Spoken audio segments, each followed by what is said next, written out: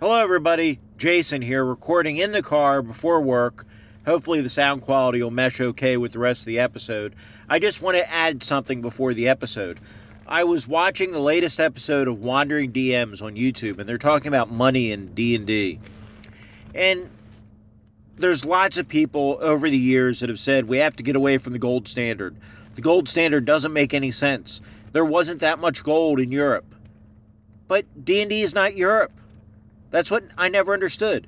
D&D is a post-apocalyptic society basically set in the American Old West, right? That's not exactly true. But it runs like a Western. Society runs.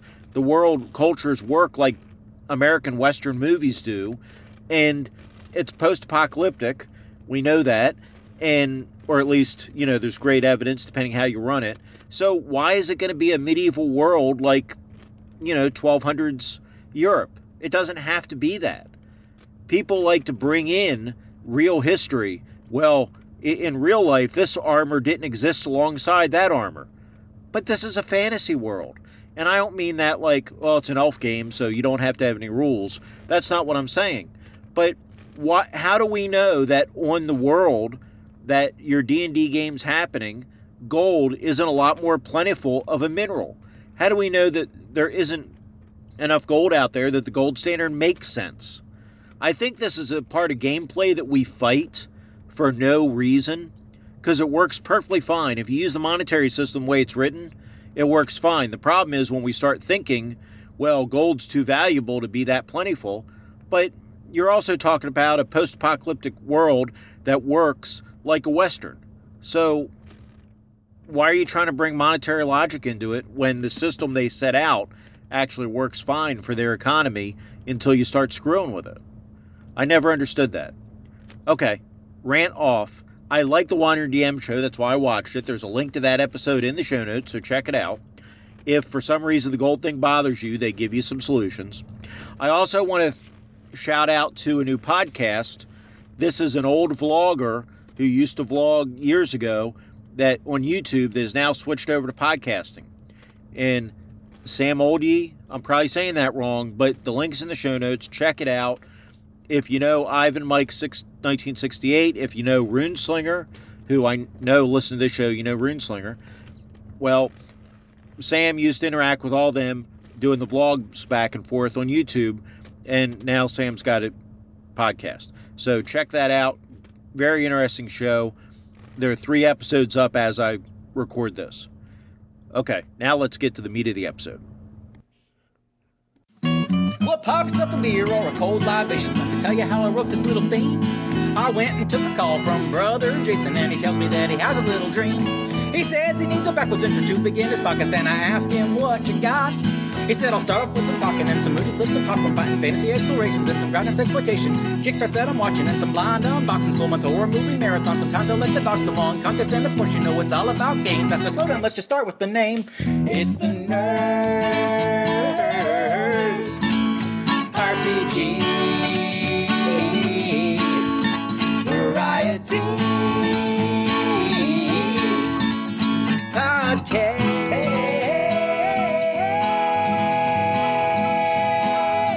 with the other Jason. Welcome back to Nerds RPG Variety Cast. I'm your host, Jason. Today is mostly a call-in show. I know I was going to talk more about healing and hit points, but I think I'm going to mostly run this solo game as rules is written. Graveslug brought up some interesting points back on the 10th of November in the Audio Dungeon Discord. You can go back and look at those.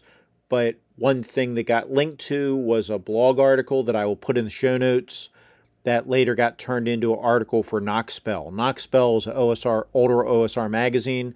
This is in Knockspell issue 3. You can find Knockspell on DriveThruRPG, but I wouldn't buy it there. I would go to the Mythmere Games website, Matt Finch's website, and buy it there. It's $3 cheaper on Mythmere Games than it is on DriveThruRPG. So there's no reason to give DriveThru money for no reason, in my estimation. But it's a good article. It basically has your Constitution being your hit points, and your hit points being that extra fluff, and you recover them pretty quickly after a battle. It's a little more in depth than that, but that's the gist of it. The article in Knoxspell, not the one I'm linking to in the blog, also gives a color system for Magic that eliminates clerics. So it's pretty interesting. And that same issue of Knoxspell, Knoxspell 3, has rules for chariot racing as well. And who doesn't love chariot racing? As far as other ideas, a while back I talked, I think with Rob over Down the Heap, about the idea of healing spells, or at least potions, doing where they will store like a quarter of your hit points or half your hit points or 3/4 your hit points for, say, cure light wounds, cure medium wounds, so on, but cure serious wounds. But the problem with that is it really nerfs your lower level characters, where a first level character before got a D8 back, now they're only getting like 2 or 3 hit points back if they only get a quarter of their hit points back. So even though that scales, I don't know if it needs to scale by level. I think people are convincing me otherwise slowly. There was a good discussion, and there were other people involved in that discussion. I'm not mentioning everybody, mainly because I didn't go back and make a big list. So if I'm leaving somebody out, I really do apologize to them. But I will link that one article in the show notes. But really, I'm probably just going to run rules as written, because it works. And why tweak with it and mess with it when we know it works? And sometimes you just have to play the game and quit fiddling with the rules. Other than that, I don't have a whole lot to say today. I'm just going to go ahead and get into the calls, and we'll continue the discussion in there. I don't want it to be too long of a show. My son and I did go see the Marvels in the theater. I know not everybody's into Marvel movies, and they've been really down. This movie's caught a lot of bad publicity. It's not perfect. It definitely has some plot issues, but it's not that bad, really. And it's nice to have it under 2 hours. Honestly, this one could have used a little bit longer time to develop the plot and explain things a little bit better. I'm not going to give any spoilers here, but I will say I thought it was perfectly fine, and it fits in the continuity of the Marvel Universe, for me, much better than Thor: Love and Thunder or Loki Season 1 did. I haven't seen Season 2 yet, but I feel Loki Season 1 and Thor: Love and Thunder both made fun of you. They broke Marvel continuity. They ruined things in the other movies just for a laugh. And I have problems with that. Where this movie doesn't do any of that. It fits in with the other movies just fine. So I don't see the hate for it, but a lot of people feel they have to hate things just because, or to join in with a group and do that. So who knows? Anyhow, let's get into the calls. Actually, before we get into the calls, I just want to remind everybody the movie for movie night this month is Crawl. So I've already got some great calls about the movie. I hope I get a bunch more. And you need to get me any calls that you have, or any emails or messages. I had somebody send me a text message on Discord, and that's perfectly fine. But get me all your comments on the movie Crawl by the 24th of November. That episode comes out on the 27th. Really great comments so far. Lots of feelings about the movie, and I look forward to what other people think as they revisit the movie and send us their thoughts. Thank you again to Goblin's Henchman for coming up with this movie night concept. December is going to be a Conan Christmas because movie night falls on the 25th of December, so you'll be able to pick any of the Conan movies and call in about them, your thoughts on Conan. So I think that's going to be kind of interesting as well. Okay, that's enough of that. Let's open up the mailbag.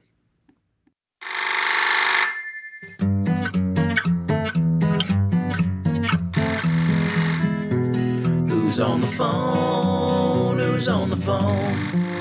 Who's on the phone? Who's on the phone? Well, maybe it's your auntie or a joke by your spouse, but the operator's screaming is coming from inside the house.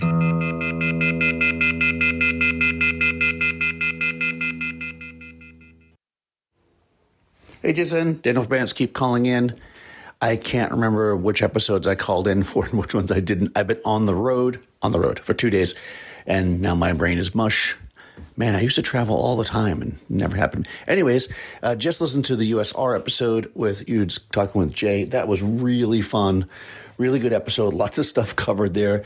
I love the idea, and I was actually having a conversation at the con about this, where they had like a swap meet table, and there was lots of old games and lots of new games and cool stuff, but they had a stack of books. And I said, when it comes down to it, at this stage, because I've played a lot of games and I kind of have systems I like, in some ways, picking up a pulp novel is really almost what I would do to get inspiration versus reading somebody's setting book.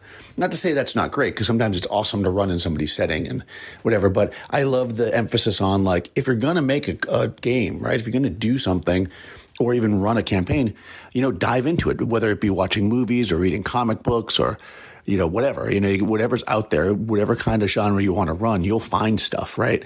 You could watch a bunch of Thundarr the Barbarian, or you could read, pulp novels, or even like, the Conan the Barbarian comic books. There's all kinds of ways you could do that. You could pick up, old Western magazines. You can get them for free on, Project Gutenberg and stuff like that. You could read Western novels. You could watch all the old TV shows. You could watch the movies that they're still making. So there's lots of stuff to just drop into. And I think that's really great. But one of my problems is I tend to like a lot of different things. So, all at once. So I'm constantly bouncing around. But it is nice to kind of focus your thoughts. And I can tell you that half the time when I come up with my best ideas for adventures, it's because I saw something in a book that just really was like, oh, that's a good idea, or a TV show. And then how can I make that work for the world that I'm running right now? So, yeah, I love the idea of getting inspiration to do stuff. Not to say people shouldn't obviously create games and stuff, and they're not awesome to do. And I don't know, maybe I should do an unboxing. I did buy 9 games, so, or maybe 8 games, 8 or 9. Anyways, I did buy several games because I couldn't help myself. But yeah, there's so much great content out there that I enjoy listening to you discussing it with the various creators. So awesome. I think that's it. Oh, well, the healing episode, I don't think I called in for that. Cool. I mean, obviously, my opinions on that. So that was really fun. I'm curious to see what other people think about that. I unfortunately missed the Sleepy Hollow one. Like, I haven't listened to it yet, so I got to go back. That's a little longer, but that's pretty cool. And I think I called in for the one before that with Ray Otis. I think so. Anyways, if not, keep up what you're doing. It's all awesome. And I will talk to you soon. Daniel, thank you for that call. Really appreciate it. Daniel teased us. He talked about, he went up to Canada for a con, and he teased us over on his latest episode, as this drops, on the games that he bought, but he hasn't mentioned them yet that I know of, not as of time of this recording. So I hope you do an unboxing, or at least talk about the 8 games or 9 games that you bought. I'm really curious what you picked up. Speaking of neat things that Daniel's done lately, he has also put out a great video on how to be a good player. It's up on YouTube. I'll link it in the show notes. I don't think there's enough content that's aimed at players instead of GMs. We have tons of videos and tons of podcasts that deconstruct and talk about modules, and obviously players, until they play the module, don't want to listen to those. And we have tons of things on how to be a good GM, and we have dogs bark in the background, but we don't have tons of things aimed towards players. So hopefully we'll see some more of that kind of content. And I'm as guilty as anybody for not doing player-specific content. So I'm going to have to think about how to do a better job there. As far as using just novels or movies or things like that as inspiration, 100%. Recently I've kind of gotten back into D&D with the idea of running a solo game. And part of that was an old thread I was reading on Dragon's Foot, I think, or it might have been Knights and Knaves, or OD&D 74, one of the old forums, about the idea of using the Hobbit, the original 1937 Hobbit, in the original drafts of the Silmarillion that you can get. I think you need like book 4, The Lost Tales or something. I can track that down if somebody really wants to know. But, and because those are pretty closely written together, and just using those in the Holmes rule set, because Holmes only goes levels 1 to 3. But if you use Holmes as a complete game and did that, you could have a really interesting, fairly low magic game that stays pretty deadly to the characters, or pretty dangerous to the characters the entire time. And we're doing the read along for The Lord of the Rings over on the Audio Dungeon that Ray Otis is leading. And we're just on the this week of the first 2 chapters of the Fellowship of the Ring. And with the detail of the Shire, and, it talks about 2 different inns that are in the Shire, right? And the detail they give on how it's run and things like that. You could easily set a game, in a Hobbit-centric game in that area. Maybe you're the Bounders, keeping undesirable types out of the Shire. Or maybe you get sent somewhere to pick something up, but there's enough detail there, and like I say, you could pick enough detail out. And again, even with the 37 Hobbit, not even talk about Fellowship of the Ring, that you could easily do an interesting little game. You know, you had already called in suggestions for James Knight for his space game that he wants to base around Revelation Space. But what you say is interesting. I think where it kind of falls apart and where it is a little bit tough, and the setting books or the game systems help, are when we're trying to incorporate something like psionics, like James wants to do. Because if you don't have rules that kind of already mimic what you want, sometimes it can be hard to come up with rules that are going to work correctly, that aren't going to throw the game off, that'll still mimic what you're looking for. So that is the one place, if we're talking just fantasy stuff or kind of generic sci-fi stuff, and I don't mean to downplay those two, or even superhero stuff, like you could take most superhero games and play The Boys if you want, right? I mean, you don't need The Boys role-playing game to play The Boys. You need something that can simulate regular superhero powers. And the same thing with fantasy. If you want to do whatever fantasy game, it's not hard to morph a fantasy game into that. Maybe you change up some monster descriptions, things like that, but it's not that hard. But when we're doing something like a specific kind of psionics or something, I think it does get a little bit tougher. We're going to have some calls later on from Carl about Revelation Space and recommendations for those games. But before we do that, we've got a call from Joe over at Hindsightless, responding to Harrigan's comment to Spencer about the chase rules, Call of Cthulhu, where Spencer kind of complained that Andy Goodman didn't take the time to learn and internalize all the chase rules for Call of Cthulhu. And Harrigan said, there are a lot of chase rules. And Joe's going to respond to that. So let's hear what Joe has to say.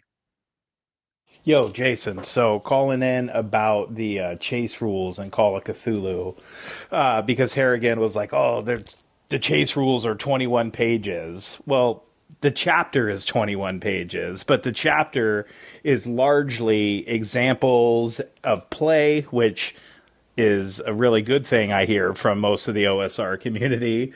Art, tables on vehicles and stuff. So the rules themselves for the chase rules could easily fit on a note card. The rest of the chapter, like I said, is just explaining how those rules work, giving examples and stuff. So the chase rules in Call of Cthulhu aren't all that difficult. From what Spencer said, it sounds like Andy did it basically right. It's based on your dex score, your movement rate. You get a number of movement points. You set up the pursuer, you set up the fleeing character, and then you go from there. You can throw in hazards if you want, but in general, the chase rules are fairly simple.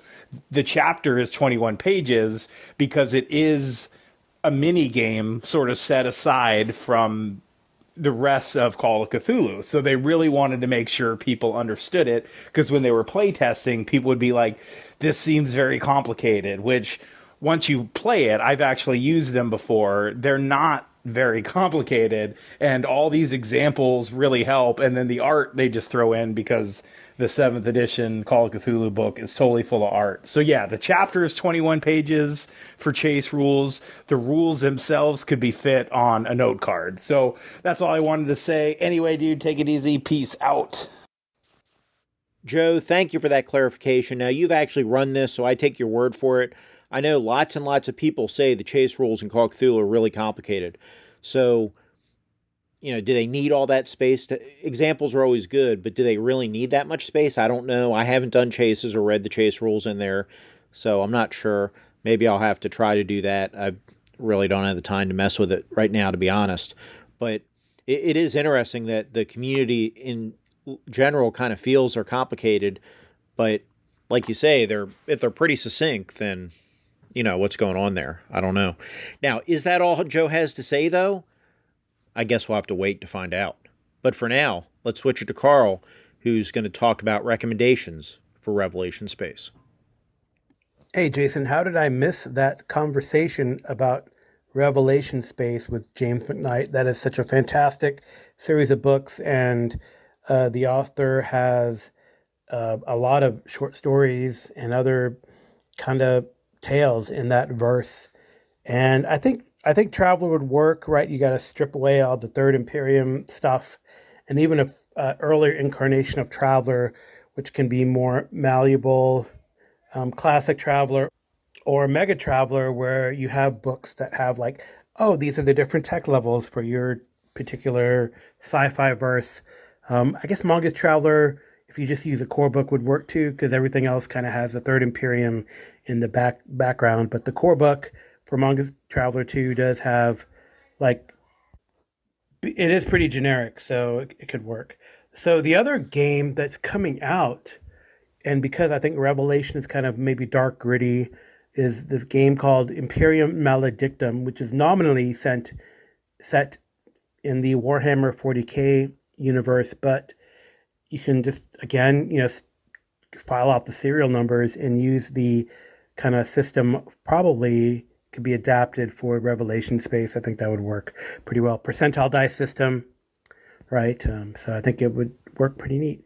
I think I always debate about like Savage Worlds, and maybe you could use like Last Parsec or the Spacefarer's Companion or whatever, but it might be a little too pulpy. Although I feel like the main characters in those books were larger than life, so that could be kind of cool too. But I love some love for Revelation space.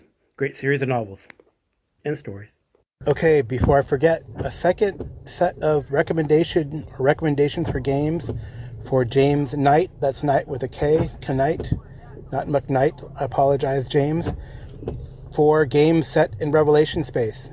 So there's two of them that come to mind, both of which because there's a lot of like sleeving and forks and that type of technology in Revelation space and body modifications. So two games, one which I've run before, they're not with the intended game system. So I ran the Transhuman Space campaign on Hero Central a long time ago. If you can track down those books, it's great stuff for like near sci-fi technology with an idea that transhumanism is going to keep going and expand, and that's kind of how Revelation Space explores anyway. It uses the GURPS system for all the stats or whatever, but you could just use it as a world lore or technology lore, and either use GURPS, just reskin it, or like I used Star Hero. I used Hero System to do it, so I think that worked really well too, and I ran that for a few years on Hero Central. It went really well. Anyway, the other game that could work, it's a more modern game, and you'd still have to reskin it because take out all the lore, but use the rule system. It's Eclipse Phase, and that just came out with the second edition percentile dice system. It would definitely really work, especially with the forks and transhumanism. And the kind of, it's probably, and both kind of have the sort of idea. You probably will have to modify a little bit space travel, because both of them do have no light speed or no faster than light travel, just like Revelation Space. But in Eclipse Phase they have gates, much like Expanse, and then the Expanse universe. And in Transhuman Space, well, they haven't left the solar system yet. So maybe Transhuman Space, at least the tech is more grounded and similar to Revelation Space, except for the, sending ships out to nearby solar systems and like they do in Revelation Space. So another good one might be, just thought about it, 2300 AD. Again, you'd have to take the lore all out, but maybe the idea of what they have out there in the technology, other than the stutter warp, faster than light travel technology, would work. Okay, there you go. Part 2.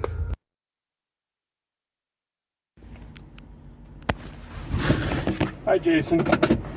It's Peter, also known as Space Baby.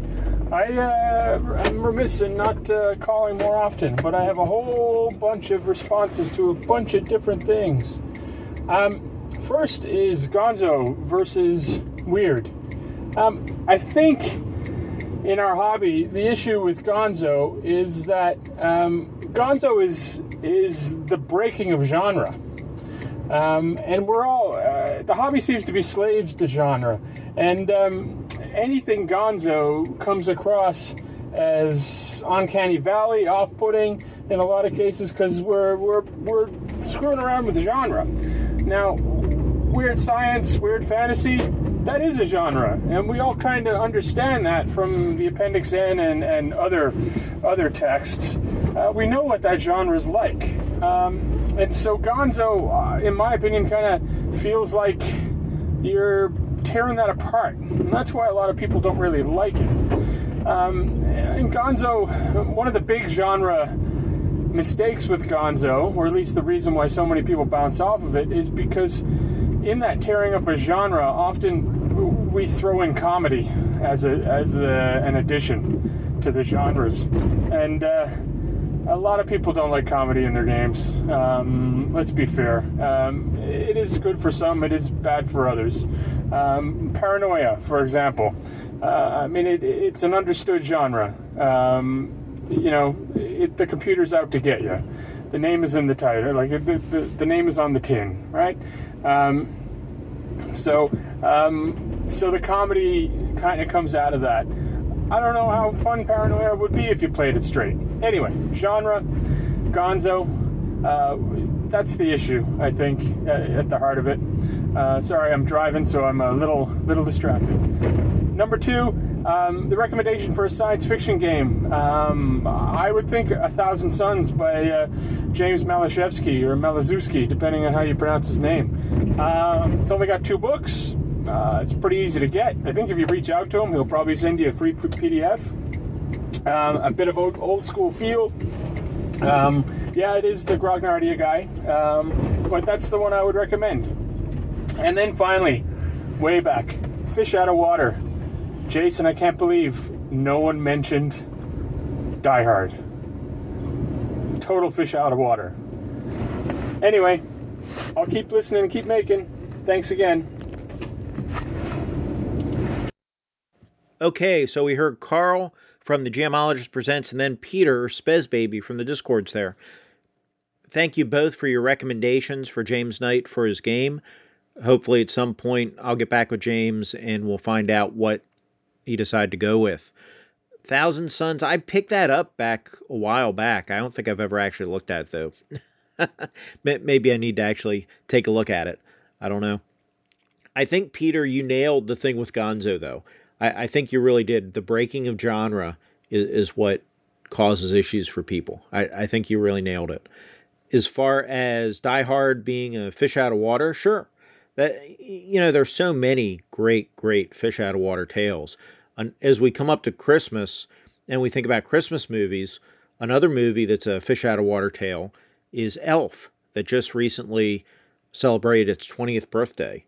And yet another Christmas/Halloween fish out of water tale, this is probably the right time of year to watch it, is A Nightmare Before Christmas. 30 years. Man, we're getting old. Let me throw the mic back to a young whippersnapper to revitalize the conversation.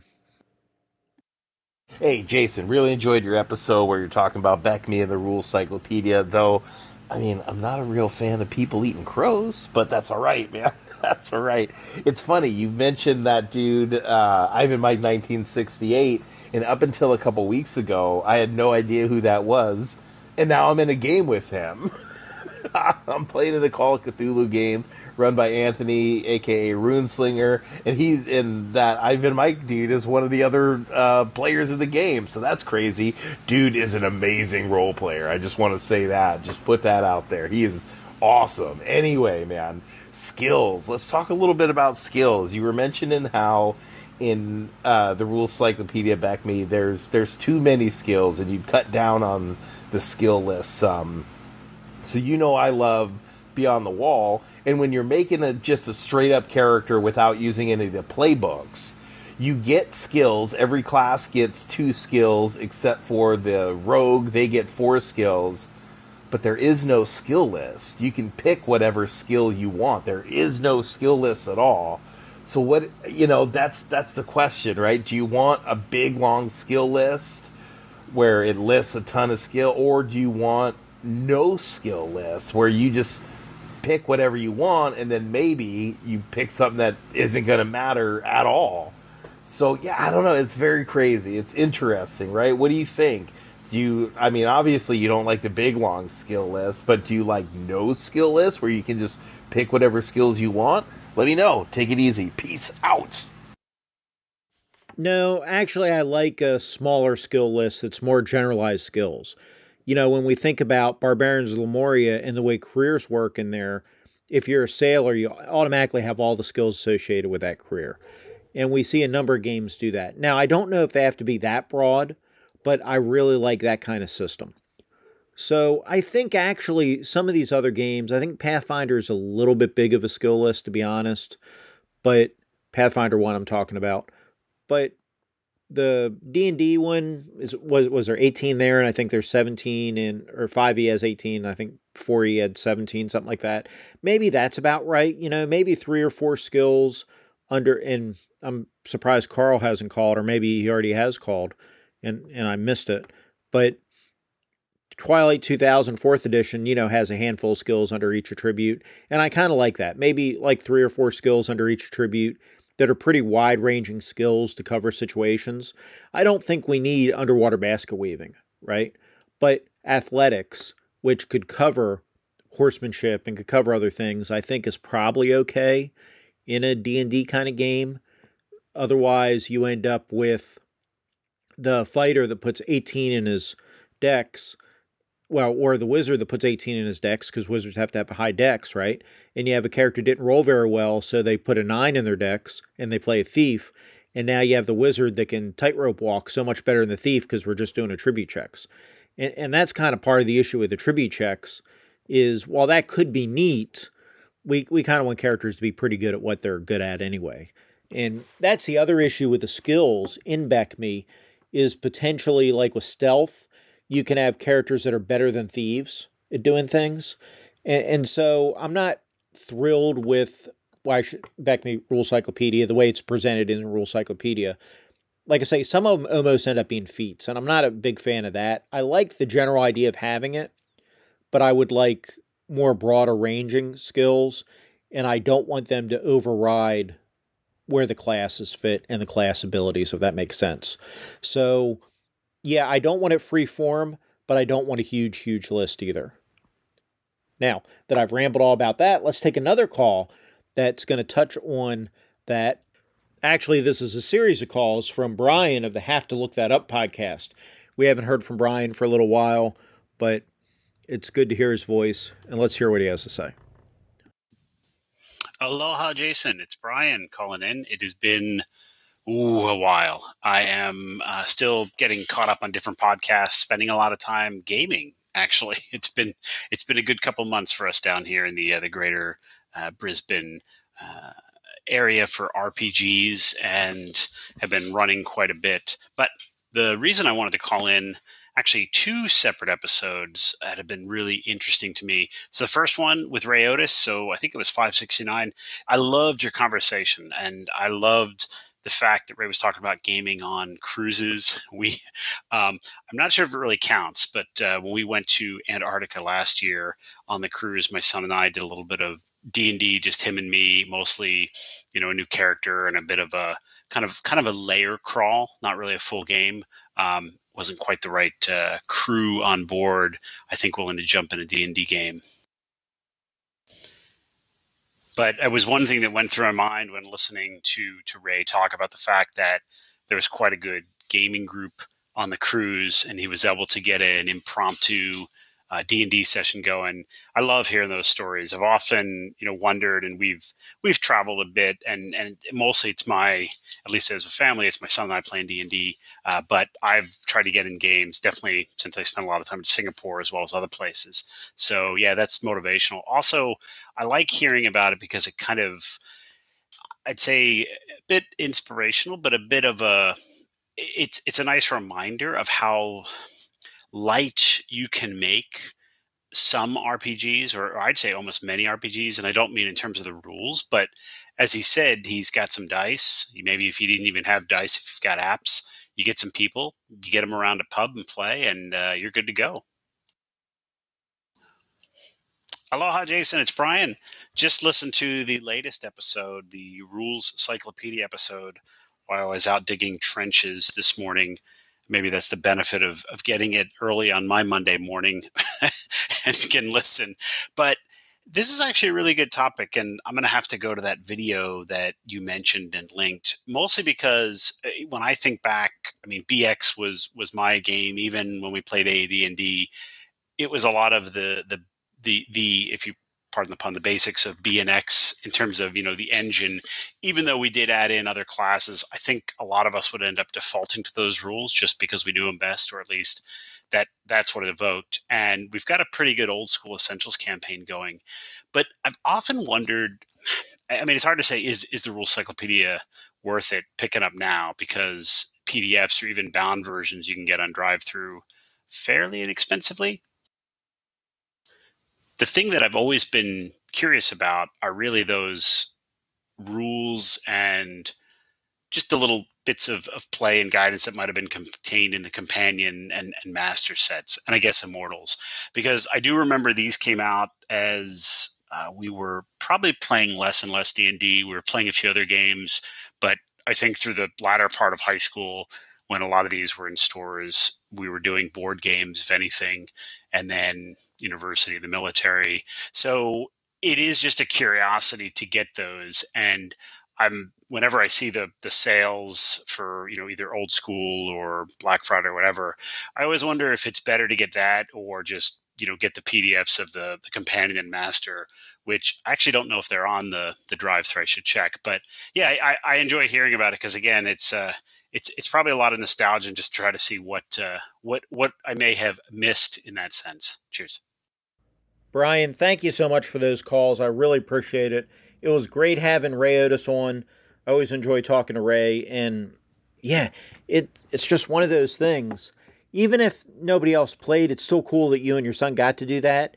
And who knows, if you go in a public area and do it, you never know who might join in or come by. And so I think gaming in public where you can isn't a bad thing. And especially today, now that a lot of the stigma of role-playing games isn't as bad as it used to be decades ago, I think you could definitely go and game in public or read a gaming book in public and have positive interactions with people. It doesn't have to be people throwing fruit at you and calling you a nerd and things like that. Did people ever do that, throw fruit? I don't know. Probably not. As far as the Rule Cyclopedia and the BECMI sets, yeah, I started with the BECMI sets and then pretty quickly moved on to AD&D, but I had all the BECMI sets.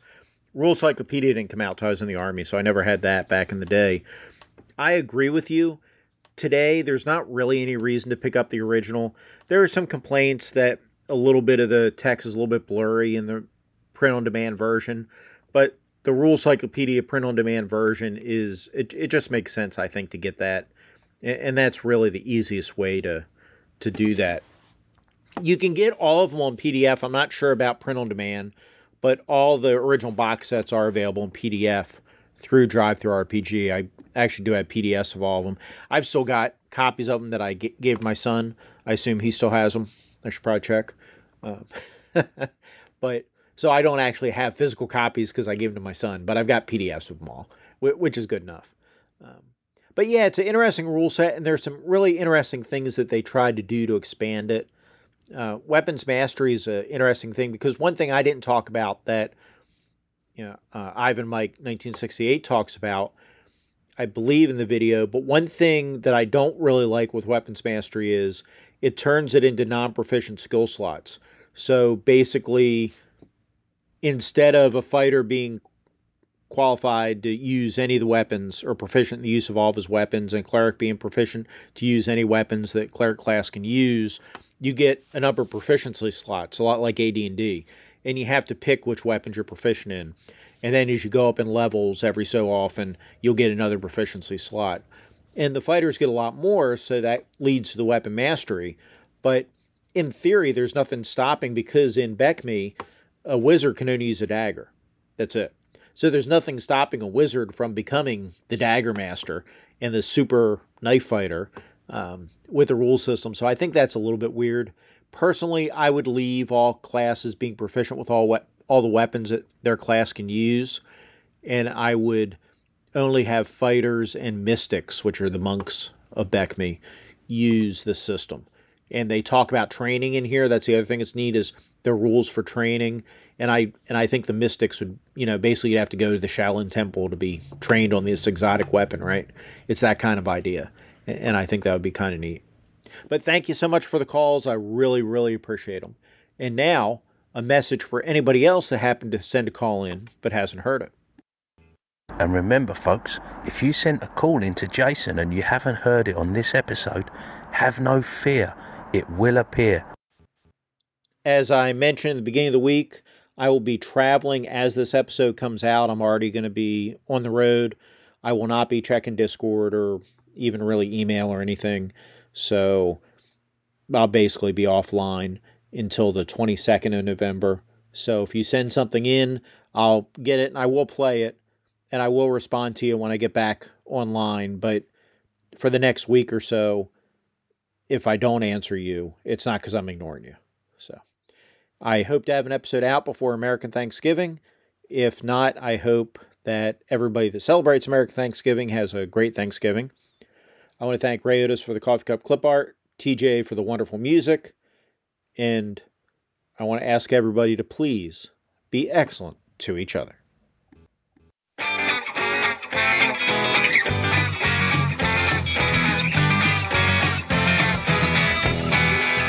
Who's on the phone? Who's on the phone? Who's on the phone? Who's on the phone? Well, maybe it's your auntie or a joke about your spouse, but the operator's screaming it's coming from inside the house. What's in the box? What's in the box? What's in the box? What's in the box? Well, the audience is pretty sure he took a pretty head, and the only question left is if that pill shoot him dead. Bring on the gold, bring on the gold. I want some more, bring on the gold. Well, the butcher is a dustman and your moil is by the tipper, and I'm assuming that's your partner back there in the wood chipper. Don't look away, don't look away, don't look away, don't look away. Well, the zombies are rising and the world has gone to heck. We're living for the dying and we're dying for the train